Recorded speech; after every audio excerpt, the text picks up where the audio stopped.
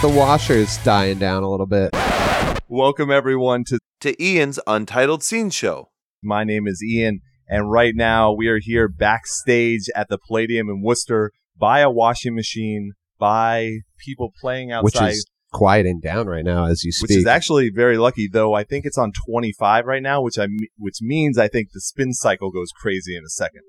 Is that true? I think I'm just taking a guess, but I would say this is very rock and roll right now because I'm here with Ricky of Hawk and Ice Nine Kills, and he is currently signing the VIP posters right now. So we're just doing double duty right now. Yeah. Yeah.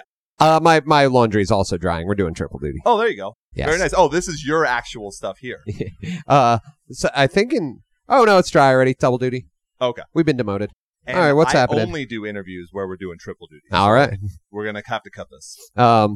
I can Well, Ricky, man, thank you so much for being able to do this in person this time. So, of course. Obviously, here's the big thing.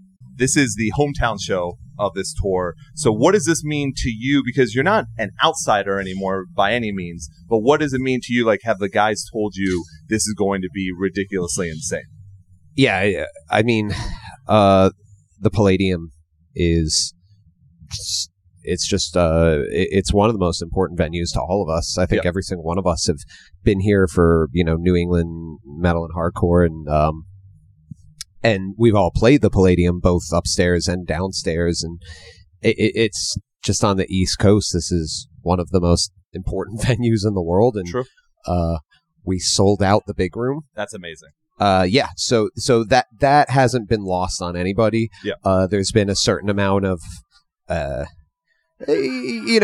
Ice Nine isn't very much like a group of people that are particularly like, oh boy, here it comes, But there have been have been some encouraging texts in the group chat of people just being like, hey, guys, this is it. This is a sold out show in the Palladium, and it's.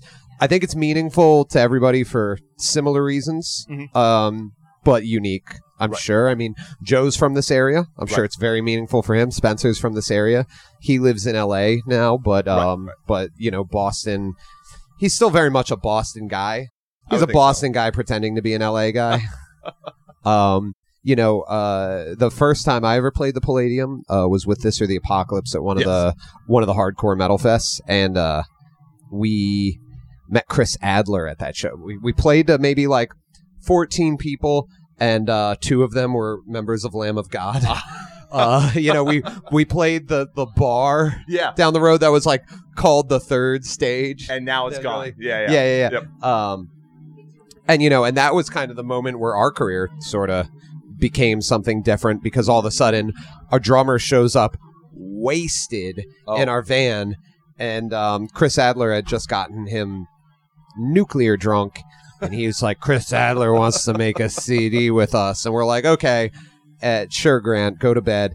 And then that's what the fuck happened. Yes, hey, there you and go. Then that got us on a certain different like press circuit, I guess. That and all of a sudden, we went from being one type of band to being another type of band, just at like level, Yeah, different levels, yep. So the Palladium is important to me. Pat, I'm sure he's got his own Palladium story. Oh, for sure. Dan, I'm sure. But, so to answer your question in the longest possible way, yeah, it's big. Yes, exactly. It's very similar. I mean, if you just think about the last year or so, from going from the album release party or the release show at the top. We were not even on tour with anybody. No. Our Ice Nine Kills Silver Scream was released on a series of headlining VIP shows. Right. That's not considered optimal. I would assume not. Well, was there a reason for that being done that way?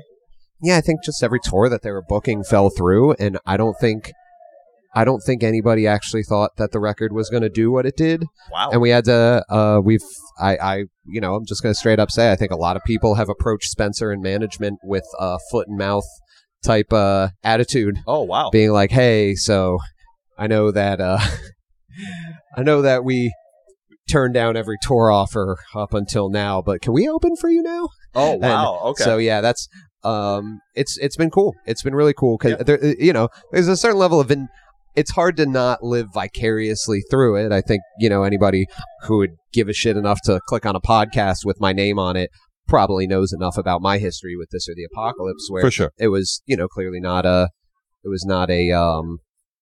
easy journey, and along the way, a lot of doors didn't open up, a lot of doors remained shut. Right. Sometimes you'd inch them open a little bit, and lost a lot of tour offers to similar bands and stuff like that. And it's all part of the territory. I hold no resentment, but to see a band that's been active for 18 years, I know, right? all of the sudden go from, I'm sure there was a lot of like rumblings in the business of people like, man, that band's been around too long, they got to hang it up, to all of the sudden selling out the fucking Palladium. Yes, the you know what I mean? Right That's after pretty cool. Thanksgiving too. Yeah. So I very much, I'm a part of this band for sure, but I still treat it like I'm not, and I'm rooting for Spencer. Right. You know what I mean? Yeah. I'm rooting for his story, and along the way, we have a guy from As Blood Runs Black. We've got a guy from Affiance. We've got a guy from the Venetia Fair, and we've got a guy from This or the Apocalypse. All of those bands have similar stories. Yes, they do. You know That's what I true. mean? Very So true. it's definitely a group of appreciative people who, we're not starry-eyed. We're not. There is no story of anybody. Nobody's going to rehab. Right. No. Not yet. Not yet. No. Nobody's like losing control. It's like everybody in this camp is so focused on making sure that they're just constantly doing a good job and not fucking up a good thing. Yeah. Where as to, I think a lot of younger musicians, the moment they start even getting a glimpse of something like this, they're already brainstorming how they're going to fuck it up. Yes. Right. Yep. I'm going to get a really toxic girlfriend, and I'm just going to start being a big problem to this whole entire thing. And I know you've said that in the past before. I'm going to demand to make a song in Spanish. Or whatever the fuck people... I don't know what artists do anymore. I don't know. I don't see myself as an artist. You said that. I think you said that last time, too. I probably did. I say it a lot. That is true. I think every time I'm in the bathroom... Yeah. You're just talking. You're just always constantly talking. Well, look, I will mic you up, and you can do the Ricky Armelino podcast. The Ricky Armelino monologue that I give myself in the bathroom.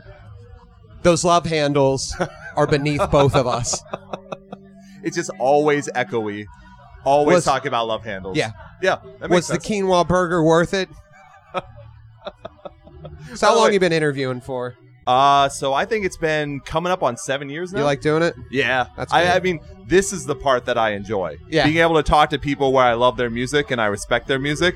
It's the editing, it's the marketing, it's social media. That's the kind of stuff that I don't like. Yeah. Oh, there's another aspect to it that has to get done behind the scenes, and it's thankless, huh? Yeah. That's the I tough don't know part. anything about that. No, you wouldn't know anything like 300 posters right now. But I need a tech. Look, I will say... Dude, I like the idea that you could just get techs for anything in this world. Yeah. Now that I'm moving into the bigger rock world, there you go. You're just like, there are techs for stuff. Yeah. I haven't seen one of these yet, but I've been informed of something. Have you ever heard the term Vibe Tech before? I'm going to Okay, go ahead. No, tell me. I know I'm going to upset somebody, but I was informed this because somebody was like, a Vibe Tech. You don't know what... Yeah, Vibe Tech's just something basically... It's basically somebody brought on tour... and it's their job to just make sure that the vibe is cool. See, and I thought that was it, but I was like, no, that can't be just it. There has to be something else, but that's literally all they do? Yeah. Wow. Yeah. Now, I will say, I didn't think I would have a story for this, but I do know that, like, the Hard Rock Cafe, for instance, in New York City, they literally have a person who's a vibe manager. And their whole job is to see the ambience. That's why the Hard Rock in Las Vegas is getting sold and going down in February. You know that? They didn't have a vibe manager. Yeah. Exactly. Or maybe they did. Oh, and it was just the worst vibe manager of all time. Didn't that happen to do it. Some big company got like some really eccentric CEO, or was it Yahoo? Or Yahoo, holy Yahoo shit. Or AOL. I think it was AOL. They just got like a really eccentric... Like anytime I think of somebody like that, I think of somebody like really eccentric where they walk in a room and start talking about energy and shit. Yes. And they're like, it's this so is weird not flow. Depending on my mood, I can either entertain that shit Yeah. or I can be like, shut up. Yes, right. Well, when you want that story, you're okay to be a part of it because you're like, oh, I'm going to be able to tell this. I want the story. You have no idea how far I will go for that story. I have a feeling that would be like, I would imagine if you do pranks on people, it's the most selling of a prank possible. Like, you just give your entire self to the bit. Can I tell you about one of the best pranks Do it. I've ever been a part of? Me and my best friend, Evan Dyer. I don't know. Can you Yeah, tell it's the story? fine. Okay. I'm like, consider it. Yeah, why not? On our way down to Alabama, we went. So I graduated from the University of Alabama. I didn't sign up for it.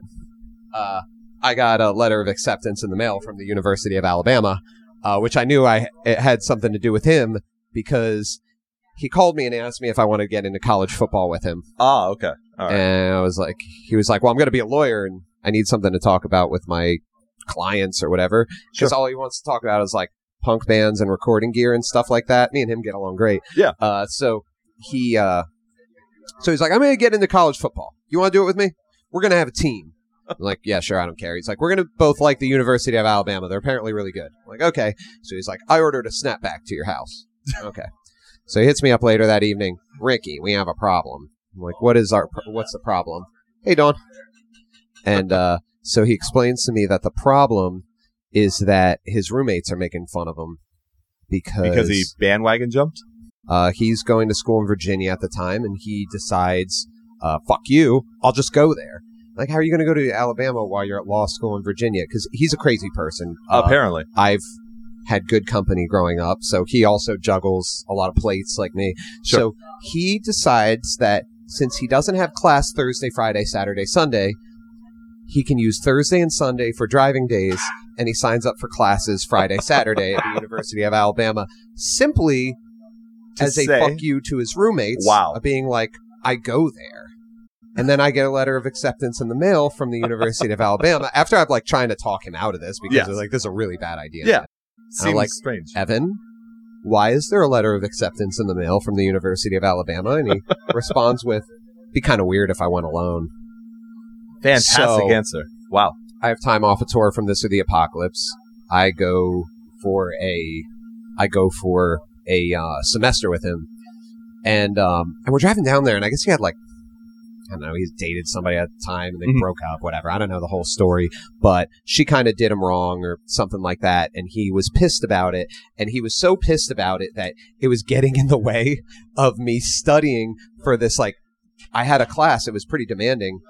I don't know how else to say this. It was about kung fu movies. There's no other way to say it. It's its own story. Yeah. I thought I was in the wrong class because I thought I signed up for like a high level history course or something like that, and I found out it was solely about kung fu movies. And Amazing. On the first day, is like, I think I'm in the wrong room, and then I was shown, no, you're registered here, and like, and then he turns on Enter the Dragon, and thus began like one of my favorite things now is I love kung fu movies. There you go. I could go on about them. I because understand. of the class, but anyway, so. But there was a lot of reading. It was a 3-hour course. We'd watch a kung fu movie every day. We would be given like a bunch of readings, and basically it was a really cool concept. The class was basically, the teacher was awesome. He was this like little guy that wore like baggy khakis and dunks every day, and he basically had a course that he created, which was about how Bruce Lee, who is in America trying to make it as an actor, finally said, fuck this, kind of like Evan in Virginia, and went, because he couldn't land any main roles because he was told repeatedly by executives, nobody wants to see a Chinese person as a leading role. So he said, fuck you. He goes to China. He creates Run Run Shaw Film Production. He makes some of the most cherished movies in America. For sure. But it created a cool side effect where it kind of changed how Chinese people perceive their own culture, because in the process of creating this over-exaggerated version of Shaolin and China and everything, it kind of changed things. So the class was about that. It was cool, whatever. Wow. So that was a class I was taking. I couldn't get work done because Evan wouldn't shut the fuck up about how bummed he was being in his ex-girlfriend's house. Okay. And he used to be a painter, so the one day was a little high, and I was like, you know what? because this girl had like these paintings all over the house. One of them was like, it was like a white canvas with like some red splashed on it. Sure. It's art. And it was just said rape. Which, listen, I understand art and Took like, a right the concept, turn.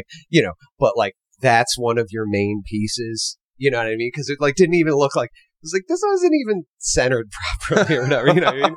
So I suggested to him, I was like, you know what we should do? You know what would make you feel better? It's like, and I'm completely kidding, but I was just like, we take down one of these stupid paintings and we replace it with a nude portrait you make of yourself, but very presidential. Sure, of course. And as we're riffing, we're like going back and forth. I was like, dick to the floor, but not like not thick or anything. You're not trying to like, not like threatening in any way or anything. Just kind of creepy and weird and alien like. Kind of patriotic. I got you. I get a text the next morning while I'm in class. He's like, I just spent $80 at the art store. I'm like, oh God, here we go. So he does it. We put it on the wall. He never is upset being in that house again. And she doesn't come home. I guess her other friends rent the house out after us. And then her parents move her house out because she wants to stay in like Hawaii or something. I don't know what the whole story. So you have no idea. I don't know what the whole story is. All I know is we sublet his ex-girlfriend's house, and her other friends stayed there. They knew who Evan was. Yep. No one said anything. Her parents move her house out for her. They know who Evan was. They didn't say anything.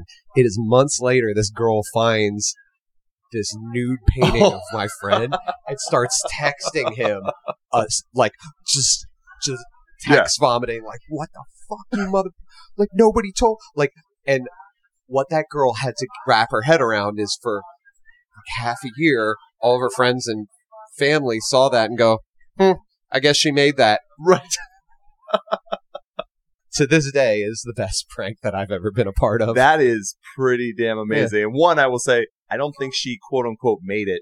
It's that's my start. If it would have been surrounded by other other pieces of artwork that were, oh my God, man, if this somehow like gets back to me and somebody's like, you motherfucker, that was, and like sends me your dissertation or something like that. Listen, I hope so. If this gets back to you, I don't know who you are. I don't think I've ever met you. Maybe your paintings are great. It's just a story. There you go. It's a fun story. You would have to agree with me about admire that. I'm not here to hurt. But I do love a good prank. Yes, I would imagine so. A good psychological prank that changes years of somebody's life. That someone, it just messes with their psyche for a long for the rest of their life. Time. They're just like, nobody mentioned anything. They just really thought I made that. That's amazing.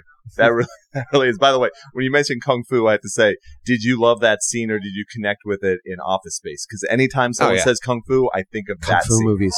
Yeah. I love Kung Fu movies. I'm ready whenever you are.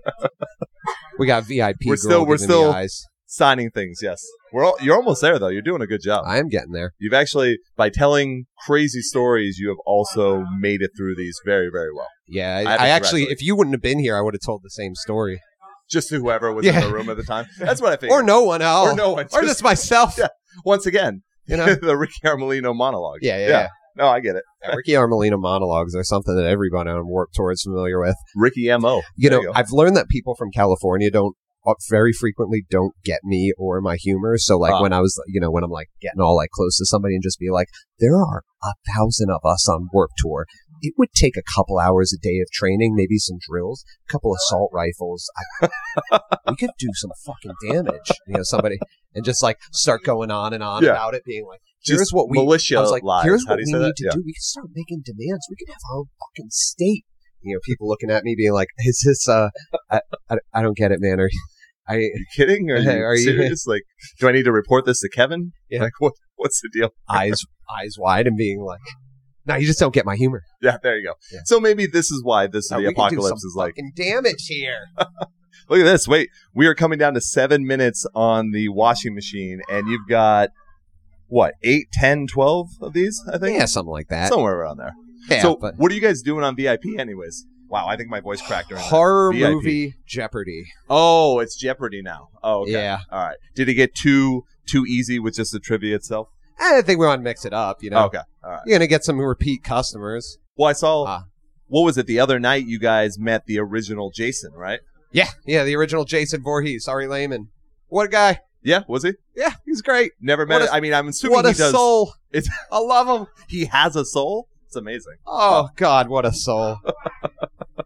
What do you guys end up doing? Hanging out backstage, like after the show, before the show?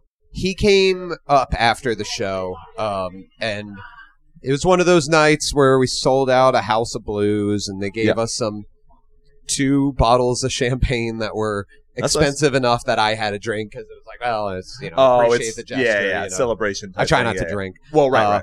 And he gave us just a very surreal, not in a bad way, in like a great way, just a surreal toast about art and what we meant to him and what and it was just wild. It was wild to be in a situation where it was like we were trying to share our appreciation for what he's done. Right. And and it's crazy. It's like it's weird for me to just get inducted into like this horror movie world. Sure. Where right. It's pretty similar to kung fu movies, so I like kind of get there's an art, you cherish the art, exactly. You live by its rules. Yes, right. You play with them. They got to have a rule. But you cherish the art. Exactly. And now you got like Jordan Peele, who's completely like, to me, he just took the horror genre and he used it as a way to make 2 really, really cool social commentary, satire, whatever you would want to call it. Sure. And so I'm, there's plenty to be proud about being a part of the horror world right now. Right. Well, let me ask you this, just on the Jordan Peele thing. So I think my issue with, even though they're both good movies, I would definitely consider them good movies. I didn't see them as prolific as a lot of people did because to me, they seem to be more longer Twilight Zone episodes. And since I love Twilight Zone, I'm like, yeah, I get it, but it seems like you love Twilight Zone as well. I do. I like Get Out more than I liked Us. Yes, I thought Us was good, but too easy to guess though too. Well, I didn't I kind of did guess some of it, but it was more of a thing of like I felt like the whole entire movie was set up to very bludgeon you in the face with the idea like, wait for the twist. Yes. It's going to be good. For sure. He's almost at a M. Night Shyamalan level now. There's a twist coming, and oh boy, you just got to make it through this shit. Get Out was like when the climax of because there was very little violence or anything through all of Get Out. Right. And then the climax of the movie was one of the most that was some of the most cathartic shit I've ever felt in my life. Like I genuinely and just the idea that it took somebody this long. I'm sure somebody else has. I don't know about it. It took somebody this long to make a mainstream movie that says, yeah, racism's scary. Yeah. Like, this shit's scary for people. It's really scary. See, I thought that movie would have been American History X. Oh, because that was scary. Like, I mean, it's not a horror movie, but knowing the depths and the levels that ingrained in people. I love American History X. Spencer and me will like quote minutes of that movie. Yeah. Well, because it's the same as taking quotes from like Requiem for a Dream or Fargo, where they're not supposed to be funny, but there's some really funny lines you can use. Jess, do you want to be on a podcast?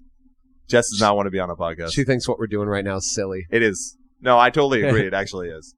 No, I'm good. No, I'm good on the skinny pop. I think what I think separates Get Out from American History X is I think that it is important that the focus point of Get Out is it's the whole story is told. All of the whole vehicle of the story is told from the perspective of a black guy. Yes, right. So I think most movies that address race in some way, usually the culmination is there's a big realization for a person who is on the side of like, who's on the quote unquote winning team. Oh, yeah, there you go. Who are just like, oh shit. Oh, man, maybe I should. Better. Oh, shit, maybe I shouldn't have been a Nazi. Oh, damn. I don't like being a Nazi anymore. Like, that was kind of like a big part of American history. Honestly, he befriends the guy. The guy looks out for him. But you want to know something? Was the scene, and I actually misinterpreted the scene. There's a scene in the movie where one of the main characters, one of the white main characters, she's sitting on a laptop and she's just browsing pictures on the internet of different like African American celebrities and shit. Yeah. But I didn't realize the movie was trying to portray the idea where it's like she's looking for the next one. I think that's what the movie was trying to say. She was looking for the next person. Yeah, I kind of took it more in a different way that I actually liked, where I kind of felt like she was somebody who was just looking at hip hop blogs and like sports blogs and stuff, and just kind of just being like her diet and medium was like their culture, or being like, well, I guess she like, had to. She had to, but I kind of thought of it more because I know people like this who like their main they read like fashion blogs that are only specifically more for like hip hop oriented stuff and everything. And it did actually remind me of a few people where it was like that movie actually did, I think, do a pretty good job of like showing like forms of racism that a lot of us aren't aware about. Sure, you know what I mean? Yeah. Like a lot. So I thought the fact that that's in the horror world right now, that's like one of the biggest horror movies, is just like, fuck yeah, horror movies actually did. Like, we did a good thing. Yeah, because you can go back. We didn't just cut up girls. Yeah, exactly. We did a good thing. And you can go back to. And I say we now because I hung out with Ari Lehman. Exactly. Yeah. So you're part of this now. Yeah. And I saw Chucky once. Wait, which one? Not the new one, right? No, the original. Okay, good. I just. If you want a really fun time, watch the third one. VIP time. Do you want to stop this here? Yeah, let's break for a bit, and then we'll get back to it. Break. That works. All right, everyone, we are back now. After doing VIP, we are now back, and Ricky is eating what right now? I don't know. Ciabatta bread, sausage, and peppers, I think. And mac and cheese. See, and people say that rock stars don't live the great life anymore, but I mean, you're showing us something different right now. Yeah, I kind of feel like Ice Nine Kills is sort of like finding a nice little pocket of like probably the decline of the rock star. Like, we don't get to trash green rooms or anything. We clean up after ourselves. We clean any hair shavings out of the bathroom. We have like vegans and stuff, and everybody saves money and tries to be reasonable. Like, I would be eating something like super healthy, but I will eat the food that's given to me right now because Black Friday sales just decimated my bank account because I just bought a ton of shit for my studio. Yeah. So I haven't bought food. I probably did like a couple times over the past few weeks. Wow. At most. But like, we have like, generally the venue has given us like sandwiches and pizza and stuff. It's like, man, I do not want to eat pizza. I would rather be healthy, but I'd also like to save a few $100s for Oak Sound Spiff and the Soft Tube FET compressor and, I just bought the room tuning software from SonarWorks, and my studio is just this money pit that I'm always throwing money at. Well, one of the things you mentioned before was you were kind of tired of being in the studio for so long, and then you joined Ice Nine Kills, and now you're on the road all the time. And I want to be in the studio at home. That's what I thought. It's funny how human beings. I'm a human being. You know, you're always going to want to be doing something different than what you're doing. But the thing about it is there's I think if I had a healthier balance, like my problem is I book myself out too far. For sure. So the goal right now is to consolidate the number of projects I'm working on, so I can spend a month and a half home, only have one project to work on. But as of right now, it's like, shit, I'm going to work with these guys for a week, and then that gives me 5 days to work with these guys. I could probably get the vocals done. As long as that's done, Adam can start the drums by this point because I'm going to be out of town for 3 days. He should be able to get the drums done, and then by the time I'm back from that, if I take like 12-hour days, I could probably do that. That's what my time at home is like right now. Wow. Okay. It's kind of difficult. So that'll get better over time, but, I built 3 rooms in my basement while doing projects and all my time off the tour. Damn. So yeah, I have a vocal room now. I have a drum room. I built out the walls, the ceiling clouds, did all the wiring. I'm actually doing like electric stuff at the house. I was there when we framed the walls. I definitely have people helping who are for sure professionals, but I'm learning a little bit. I'm in my 30s and I'm finally learning how to get handy. It's nice. Right. There you go. Very nice. Yeah. Well, but it makes me happy. Does actually finishing a project, is that what makes you happy? God, we're opening up a We're going. can of This worms. is, if anything, they call me the Oprah podcast. So, Dude, I have been watching old episodes of Oprah on the Vibe. Can I tell you about the Vibe screen? yes, please. We did mention that before. Yeah, I just have a screen that I have in my studio, and I just play old shit on it, like old TV episodes or like Sonic the Hedgehog cartoons or playthroughs classic. of Super Mario RPG or Gradius 3 on the Super Nintendo or like Ultima Online. You're going I way found nostalgic. like Mech Warrior 2, you know, anything I can find long plays of on YouTube, mute it, pop it on the screen. I love it. It's a little window to reality. But yeah, it's tough. I'm starting now. My journey with production is it was a difficult one because I did it kind of like, because, you know, This or the Apocalypse, we got signed when I was like 20, maybe. Yeah. And 19, 20, I'm in college. I'm planning on being like a journalist or something. I don't really have a very actualized view of myself at that point. I'm like, well, maybe I'll just write and I'll figure it out. But so what ends up happening is we get signed, we start touring and stuff. This goes on till I'm like, you know, through my 20s. And at a certain point, there's that kind of panic that sets in as a sentient human being where you look at yourself and you go, oh my God, I scream into a microphone and occasionally sing very out of key.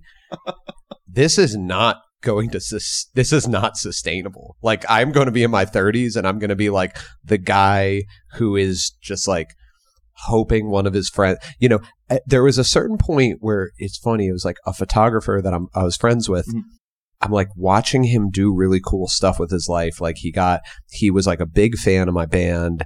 And then he starts like taking me out to eat and stuff whenever we're in town, and he's working for these big magazines.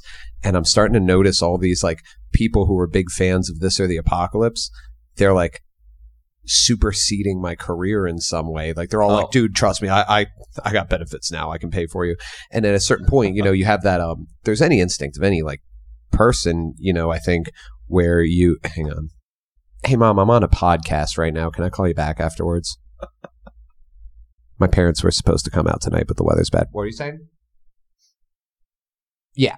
Don't ask questions. I'm on a podcast. Just, you want me to FaceTime you? Bye. Love you. Bye.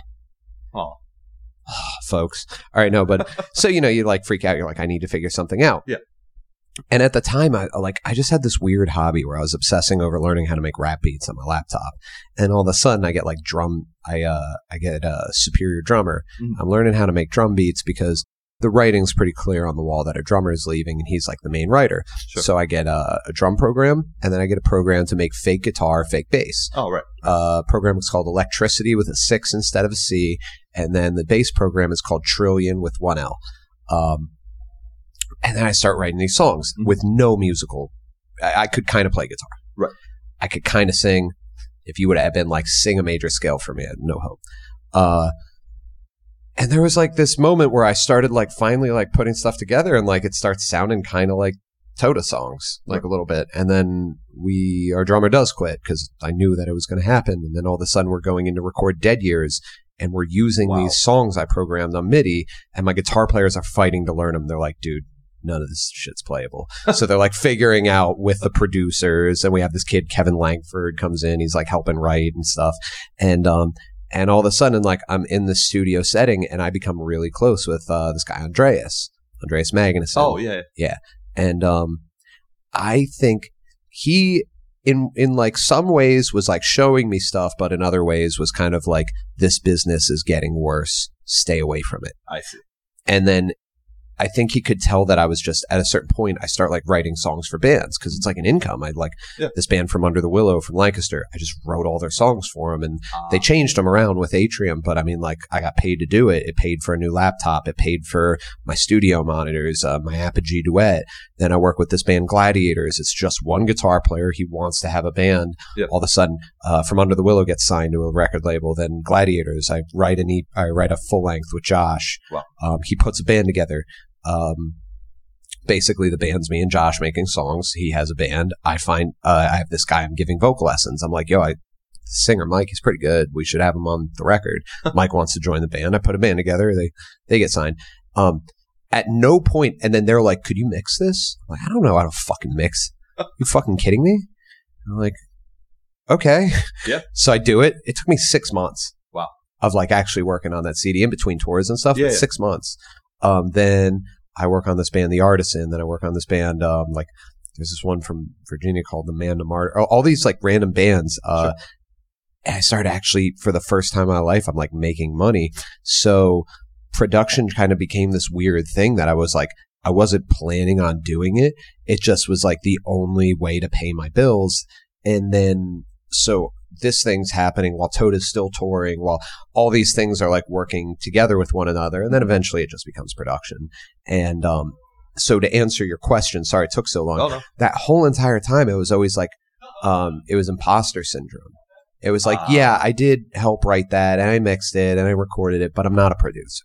I'm just a guy who's desperate.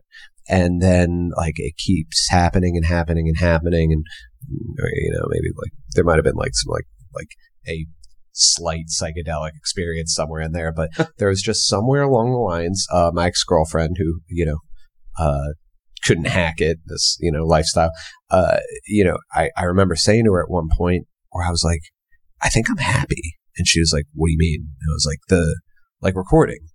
Cause I like got done with a project, and this had to be like somewhere in the 40s of like ones that I worked on. Cause like literally day in, day out, just record band, single, full length, EP, band.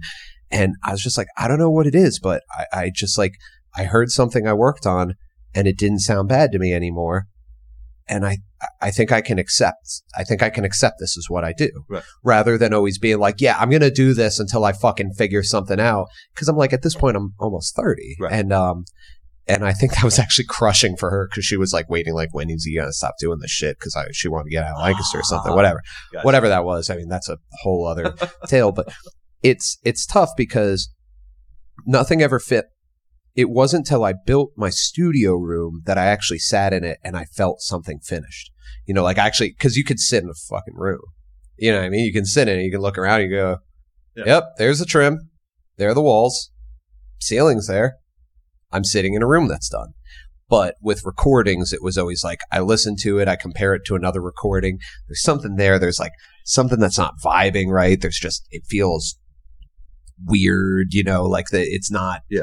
Like I listen to my kick drum, I listen to a real recording. I'm like, well, that's a real recording, you know, and that only went to reinforce the imposter syndrome. And right now I'm like, you know, I'll listen to Howard Benson records, or I'll listen to John Feldman, or anything Andreas did, or sure, you know, like Taylor Larson or Atrium, or any of the people I work on, and I can hear their recordings and say, okay, there are things that these people do that are amazing that I but I'm now in the mindset where it's like, nothing's stopping me from getting there one day. Sure. I've gotten past the point of thinking that it's not me. So yeah, they finally are. They do make me happy. Yeah. Like I finished a mix yesterday. I'm going to mix it more when I get home, but it's not as conclusive as like music is not conclusive. Like you get done with something and you're like, I will never fucking touch this mix again. This is fine.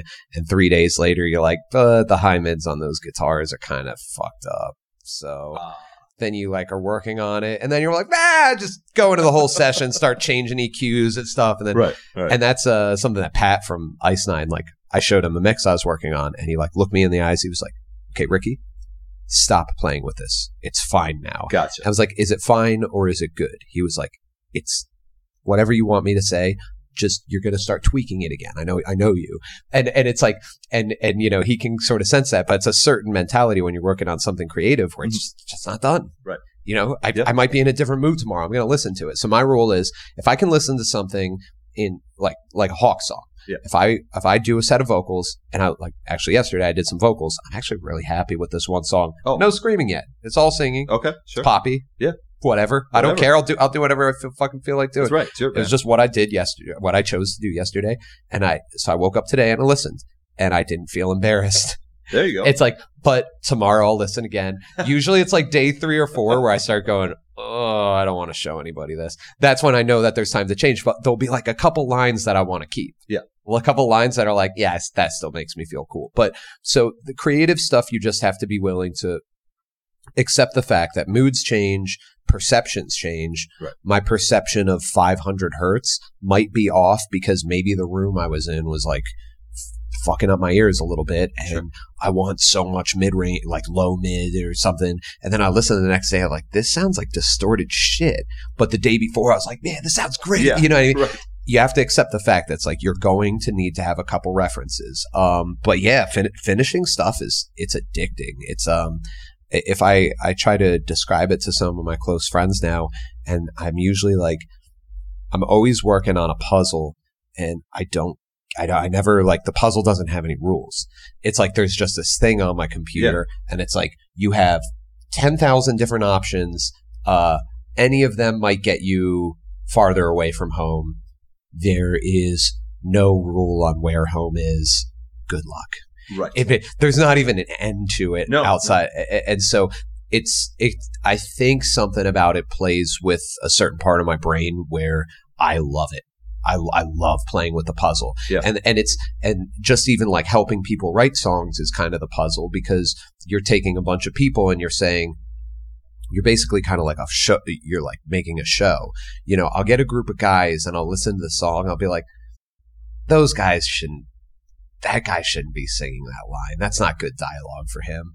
You know what I mean? That doesn't work for their show. Yeah. You know what I mean? Like, so there's that part of the puzzle. Then there's the musical angle of it being like, well, I really like what this lead guitarist is doing, but like it doesn't really work with like any of these layers that they're using. So how much can I game this guy to accept my mentality on the music, and how much of this can I change? How emotional are they going to get? How much pushback am I going to have to deal with? So there's like a social part of the puzzle. There's like a creative part of the puzzle in the melodic stuff, and then the harmonic stuff where you're figuring out like chord structures, you're figuring out shit like that. There's a puzzle aspect of the rhythmic angle. You know, you listen through a song and sometimes something just sounds like a manual car that's being driven by somebody who doesn't know how to drive a manual car, and you're solving that part of the puzzle. It's like, it is like a weird little career that just, it seems to just entertain. Like, I don't even play video games anymore because I have this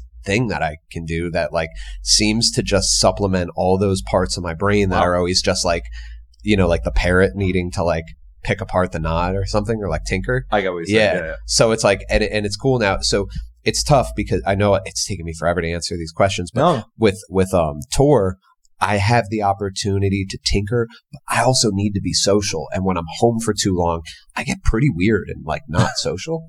You know what I mean? Sure. Like, I can go, if I'm just working on a mix, I can go like weeks with only seeing my roommates and not going out for a bite to eat, nothing. Oh, wow. And every now and then it'll break. I'll like break and I'll be like, I have to go to the Horse Inn in hopes that I see Mike or Andrew or Dandon or Dandon's wife. And if Dandon's wife there, I'll tell her that I need to see Dandon, and she'll text Dandon and be like, Ricky's here. And then Dandon will be like, oh God, I'm like, stop by. And you know, because, it was weird. Like, you know, I spent years in a relationship, with somebody whose batteries got depleted by social situations and mine get recharged. Gotcha. So it's like so Tor is like, it's like overload for me. So there are times where I'm just like, even me, it's like my batteries are full. Yep. I'm going to get manic. I'm going to go watch like videos on how to properly use multiband compression or something, you know, some nerd shit, you know, and then I'm going to work on a mix. Right. So it's like juggling the health game, because I'm 33 now. I have to take care of myself. As I'm going to be that guy.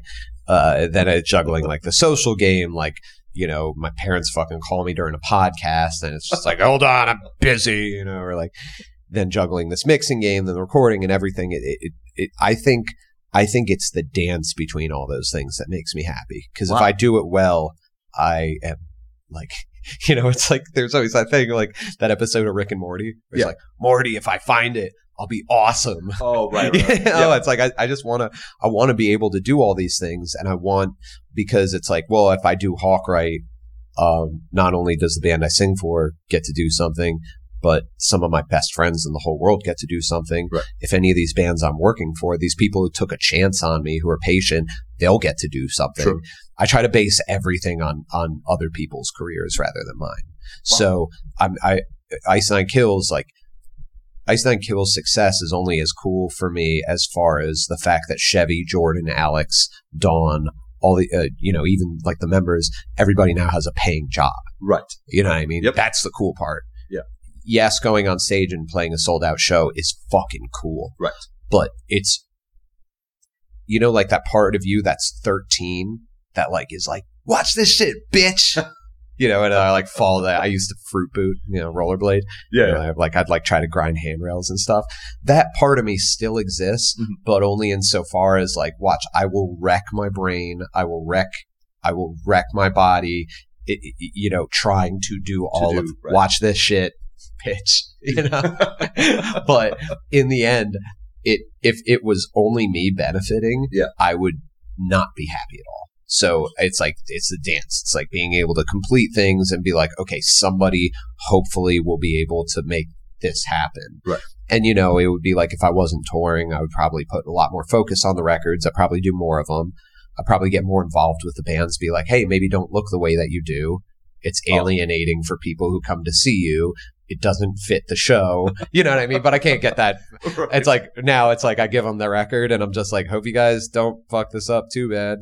Then I look at their promo and I'm like, oh God, oh, exactly. Where's your manager? I'll find you one. So I'm jumping around from thing to thing, but it's tough to describe this because when somebody actually asks, like, what makes you happy? It's like, fuck, I don't know. It's tough. Like I think I do a lot of shit to keep myself from thinking about that. I see. Okay, and I think that's something a lot of people go through as well, but you to a major, major extreme. But the last time we talked, and I think you might have even said it when we first started the question, but I thought you were originally going to limit some of your projects so that you could get. Yeah, I always say that. Yeah. Okay. Yeah.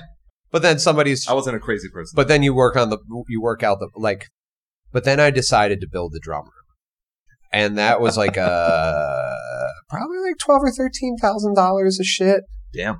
Yeah. And even with me building all of it myself, it was still like, that was a lot of trips to Home Depot, a bunch of fucking API preamps and Megami cables and outboard gear. And, I had to get more IO for my computer and microphone. Oh my God, microphones are expensive. Tell me about it. Oh my, yeah. I have so many. Yeah. That's a badass. That's my favorite. That's my these like podcast mics are pretty expensive too. Yeah, but the writing was on the at a certain point. I was just going to be like, okay, I'm going to just rent out the studio for like the drum room and everything. And then the studio, they just gave me a heads up. The room I was renting went from $250 a day to $1,000 a day. Whoa. And my only other options were way farther out of the area. It's so intrusive to plan things out that I had a moment that I remember. I was like talking to somebody and it was like I got off the phone with the studio because they explained, they're like, hey, we're going back to our rate for these reasons. And I had 4 full lengths coming up. And inside the contract that I had, my lawyer. Did you just knock for your? Oh, hey, what's up? Are you looking for Travis? So I had my tour life, baby. Yeah, I had my lawyer draft up all these contracts, and this was still when it was like, I'll just rent a drum room, and then that kind of tossed the rug out from under me. But I realized I like sat and thought about it. It's like, God, I am always at the mercy of these other studios, and it's so hard to plan out because they'll be like, hey, I might need to do drums for this record in March. What's your availability? Right. And then I need a down payment. Drums might not even be ready by then. It's too hard to tell. Ice Nine Kills might get a tour. I'll probably, there's, and so I was just like, you know what? I have to be in full control of this. And not only that, but my guitar player for Hawk, Jack, he was getting way more involved in recording guitar for me. Yeah. And Adam is getting way more involved in doing all the drums for me. And it was kind of one of those things where I was thinking about their careers too. And it was sort of like, I need to make all of this in-house. So it was almost like I almost made like this like 180 just on a moment's notice because it was like, all right, I have 4 full lengths coming up. Here's the amount I'm netting. I need to just like build the space. Right. And so that, sometimes you make these decisions that sort of change the trajectory of where you're going. But in my head, I was like, you know what?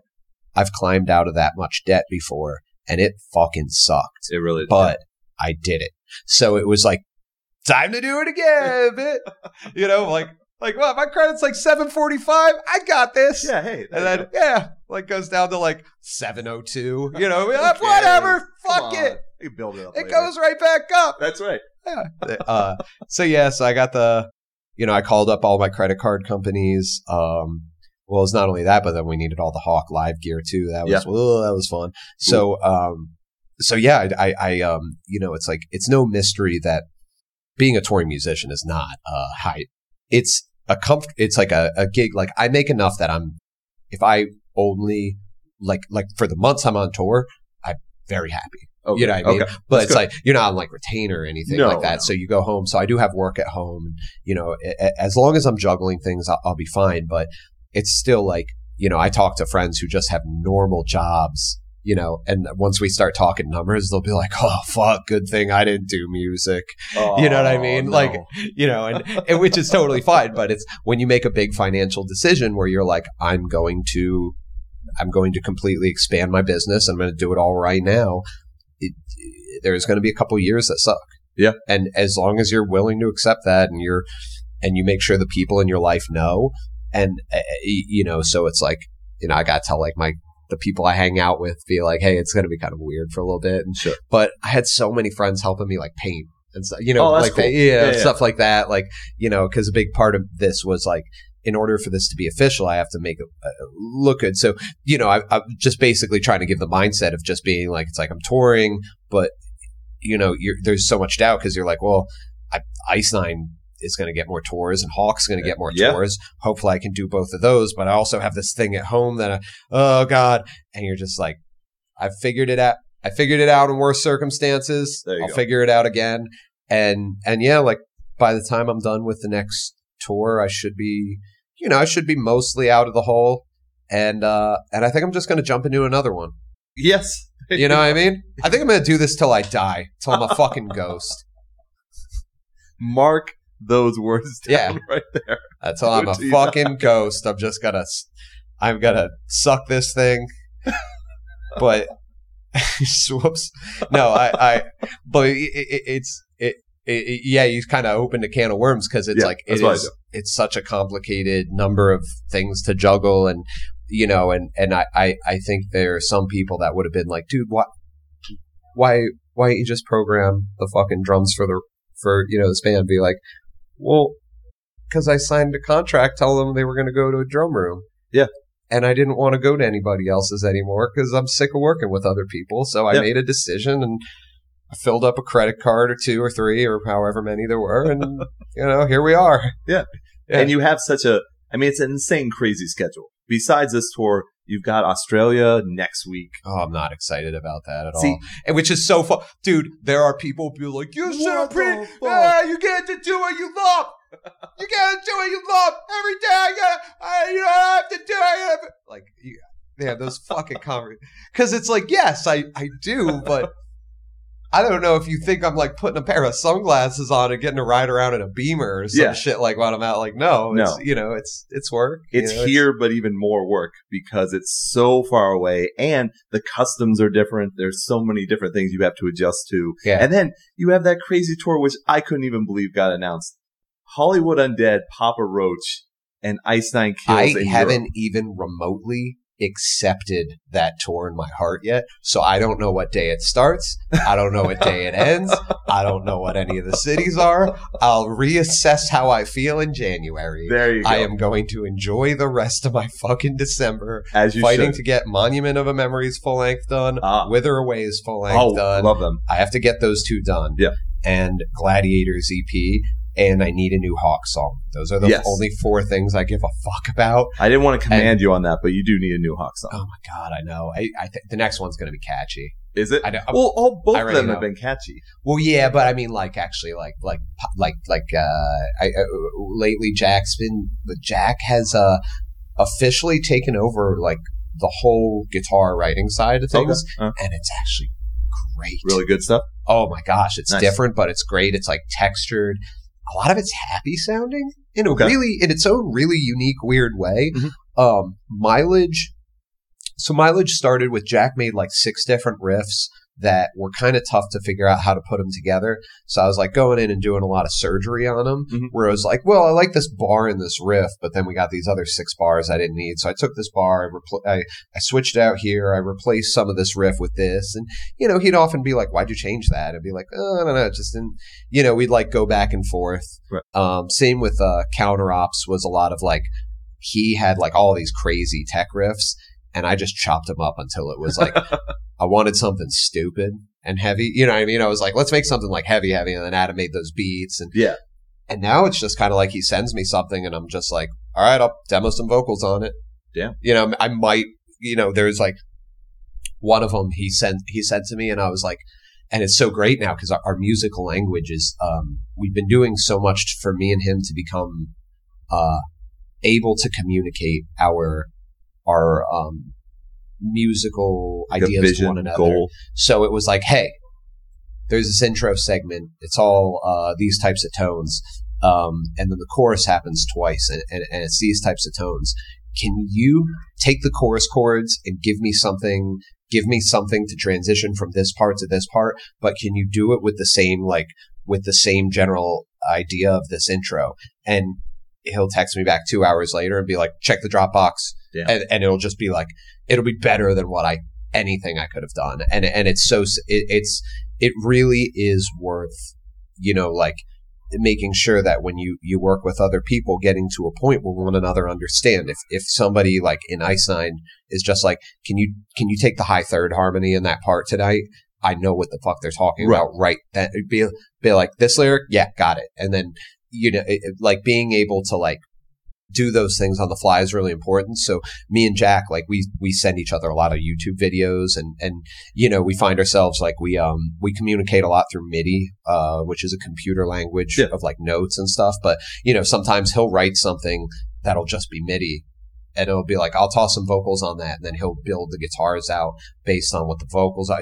Like we have a really cool way of going back and forth. So Hawk is like it's one of those things where it's just like it needs to be there for me because I need that outlet. Well, right. I would assume so. Yeah. And it always reflects like what all of us are into at the time. So like I go through phases where it's like lately I'm into like, I love that new Post Malone CD, and like I've been like to like that like type of pop, like alternative pop, like Halsey and I know what you're talking about. Yeah. Banks, and then on the other hand, like still like the type of heavy stuff like Every Time I Die and shit like that. Yeah. And then he's always like, oh yeah, I've been listening to a lot of Devin Townsend, and they're like, all right, nerd, but but it's just sort of like what we're so like so set on doing is just having something where it's like nobody can expect anything out of us. If we wanted to make a Nine Inch Nails sounding song, we will do it. It'll belong in the catalog. Nobody's going to be like, well, I like the old blah, blah, blah. Like, shut up.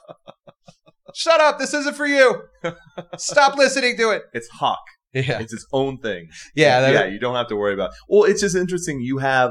If you piecemeal out your life, you've got the touring stuff with Ice Nine Kills, where not only do you get the touring out of your system, but you've also got you're helping everyone out by Well, I'm helping myself out quite a bit. Well, too. Of course. Oh no, I'm not saying this is selfless act. But just part of your life. So you've got that covered. You've got helping people out as well as helping yourself a little bit too with the production and everything with helping bands. I hope so. Yeah. And then you've got your writing outlet with Hawk as well. So you've got so much covered.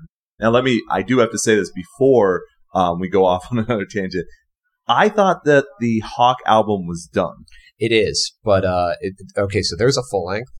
That all I'm gonna say is, actually, let's not talk about that. No, that's fine. If for anyone who's listening right now, if you heard it just automatically cut over to this, that was because I took something out. There you go. See? Yeah, there we go. That's how podcasts I'll let works. the lawyer figure that one out. That's fine. Yeah. All right. Well, I want to tell you. Shout out to Rick Emery. Shout out to Alex. Okay. I have 2 lawyers now. You have 2? Wow. That's fucking tight. That's impressive, man. Yeah. You're like a corporate sellout. But neither of them are shady. Oh, okay. I need a fucking shady lawyer. You need the one that walks in with the slick hair, the glasses, the shades. Well, yeah, just be like, hey, if I wanted to accomplish this goal, like what would be the fucking straightest line from A to B? There you go. Yeah. That's how it's got to be. That's how it's got to be.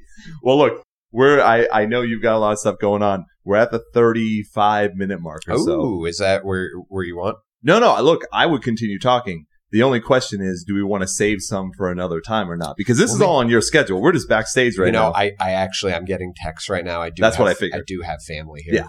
See, I want to make sure. Oh, did they actually make it? Is it other family? Not my parents, unfortunately. But yeah, family that's not blood. Yeah.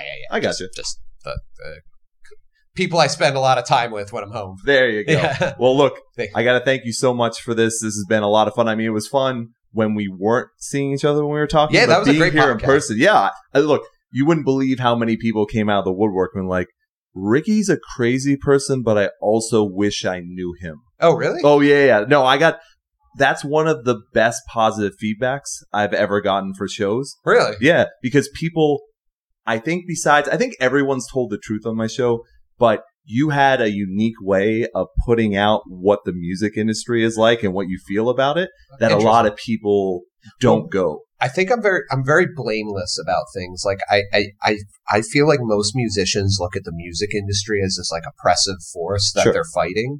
And it's like, I don't love the way everything goes, but I just kind of look at it. I'm a lot more like, one of the things in my life that I've dealt with along the way, I think we talked a lot about like mental health too. We did some, for sure, because we were talking about like mileage and everything. Yeah. Which like that's the fun topic for everybody. Be like, hey, mental health. Well, I just wanted to mental health, and be like, mental health okay? Yeah. No, but that's like one of the hot topics right now. Sure. And I always like whenever something's a hot topic, and you're somebody who has a like an authority issue. Mm-hmm. My whole life I've had an authority issue. I'm with you. Yeah, I've had an authority issue that runs so deep that I've finally like worked my way to the only authority that I am rebelling against is myself. You know what I mean? Like I finally worked my way there where it's just like, I'm not even worried about you fucking current government administration. I'm worried about I've worked my way to the bottom. You know what I mean? You skewered them pretty well with counter-ops. So. Oh, yeah. Oh, God, that was funny. There was a couple negative comments be like, this band has accepted the liberal talking points. To be like, fuck you. Shut up. Don't listen to us anymore. I don't care. There you go. Yeah. Yeah. Fuck you care. You don't even know how much this band costs me, so don't think that your support is helpful. God, it's so bad. I hope nobody thinks I'm a jerk. Oh, no, that's so so it's like the authority thing. It's like you don't ever want to be like when somebody's like, I've been told by people in the past, be like, I might never listen to you again. You're like, that's fine. I don't care. Too fucking I do this for nobody. Right. I can't even make myself happy.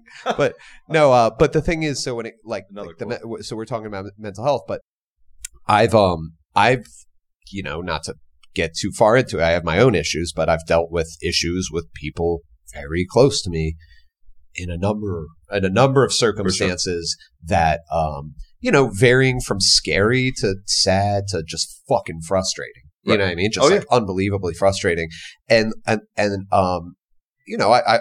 it's funny, like yesterday I was kind of having a moment where I went to a bar for something that one of Pat's closest friends in Buffalo, there was a benefit for. It's all falls under the umbrella. Somebody's got cancer and it's awful. But we raised a lot of money. Oh, good. Okay. So I got to be at this bar thing. I didn't help set it up or anything, but Pat brought a couple of us. We all got to chip in, and it was like I was having a moment where I finally just like I found like peace in my head for a moment, and I'm just in a crowded bar. And I'm listening to the way the walls sound and the ceiling sounds. I'm hearing all the voices, but I'm also like hearing them in the context of this room. I'm like, this room's got a really cool reverb. And finally, like one of Pat's friends comes up and puts his arm around me. He's like, hey man, you can lighten up. You're around family here. He doesn't realize like that I'm like actually like enjoying myself. I'm like, no, I'm just thinking. But so like I used to spend a lot of time thinking about this issue where it was like, what is the common thread between all of my friends and like family who have these like issues where it's like they're basically their mind and their is not they are incapable of making themselves happy with their own minds. In fact, their mind is fighting against their happiness or their even like autonomy in the world. And I like kind of found like what I believe is the common thread that I find in like the people in my life who I think struggle the most with things is whether or not you're willing to accept that you've done things wrong, just in general. Sure. And hey, sorry. And that was that's like the one thing for me that I think a lot of musicians fight with is this idea, and it's such bullshit, is like so many musicians and people in general are like, they're mad at a system. They're mad at the way things work. Mm-hmm. And it's like, they're mad at they're mad at hot girls because, you get to just go on Instagram and get and get famous just for being hot while ignoring all like the annoying things that like, an attractive woman has to deal with in life. And, exactly. And they're mad at all these things. They're like, they're mad at Ice Nine Kills because, all they are is a gimmick. Even though you're like, oh yeah, that's it. That's that's funny. That's all we ever had to do. It's easy.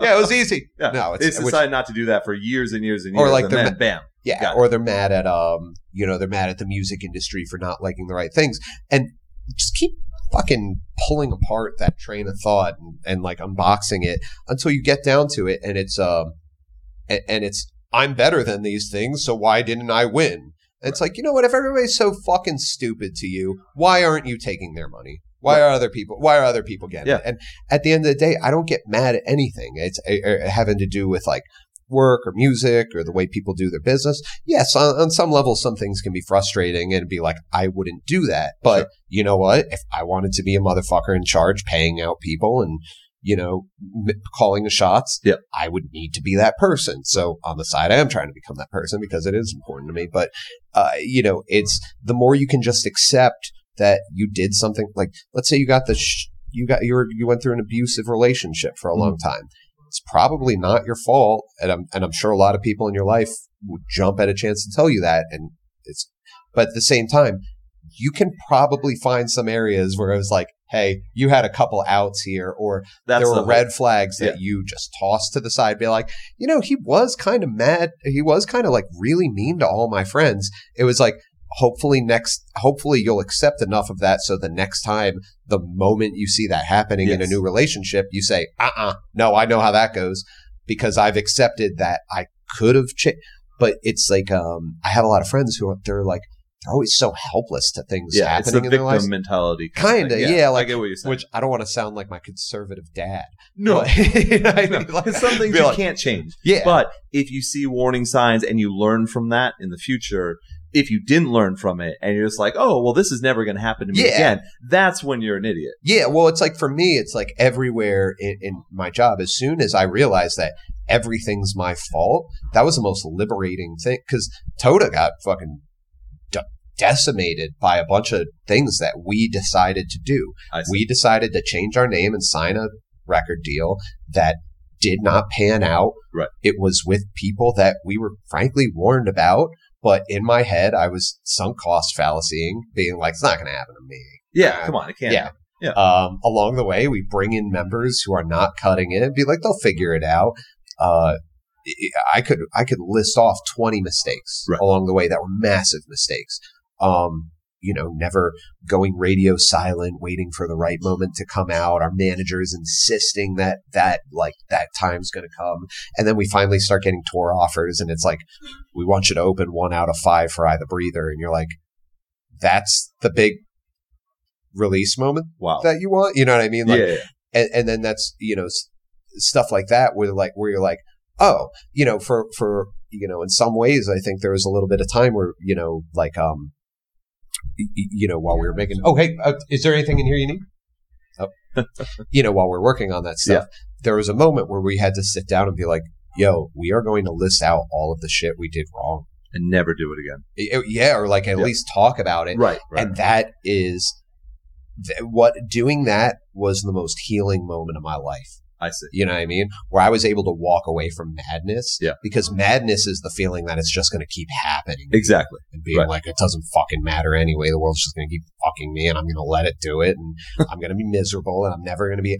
I've been in that place. Yeah, for sure. I think a lot of us have. Yeah. Oh my God. Yeah. I was in Bethesda, Maryland working on that record. I had the worst panic attack in my life. Like, dude, I have like different thoughts on suicide and stuff now because I ate a small edible, but like something triggered and man, I was a danger to myself for like long enough that somebody had to hit me in the face. Wow. And that actually somehow helped. But, you know, it was like, you know, they apologized. It was like, sorry, I got to do this, man. But the fact of the matter was, it was like, you know, you get in this train of thought. You're like, wow, things are never going to get better. Nothing will get better. Everything's going to keep getting worse. And, you know, figuring out my way out of that, it was like when I finally came back to touring, my only worry was like, all right, well, how am I going to do this, but make sure that I always am in full control, even when something goes totally wrong. Yeah. Bus breaks down. It fucking sucks, but we chose this bus. Right. You know what I mean? No, it's true. You know, it's like, maybe we could have had a mechanic look at it more. Maybe this is literally just something that happens. Yeah, random happenstance. Totally sure. random. Right. You know, there's probably 10 other wins somewhere else, you know? Yeah. So I think that, I think as I'm like moving into more like these circles where, you know, the tours are getting bigger, you're usually around other people who have positive outlooks too. Hopefully. It's tough to make it ahead with a negative outlook. For sure. It's usually especially not, with how. It's usually the local, I record local bands who couldn't draw a stick figure to an audience, who will sit there like bashing artists. Oh, for sure. I've heard it too. Yeah, who hire full teams of people. And it's like, you know, you ever think about their stage techs? You know, you ever think about those guys? No, just sit and think about them. They make a weekly amount. You think they have kids? They might. Maybe their kids eat because of that band. Yeah, that's true. That's actually a lot cooler than you. It's a lot cooler than you and your guitar solo. Look, Ricky, we can continue on, but remember when I said it was like 35? It's now like 50. Yeah, that seems like a good amount. Yeah, that's good. I'm going to give you the mic. Oh, there you go. Well, no, say goodbye first. Oh, bye. There you go. Yes. Goodbye first. Much, yes. It was good talking to you. Perfect place.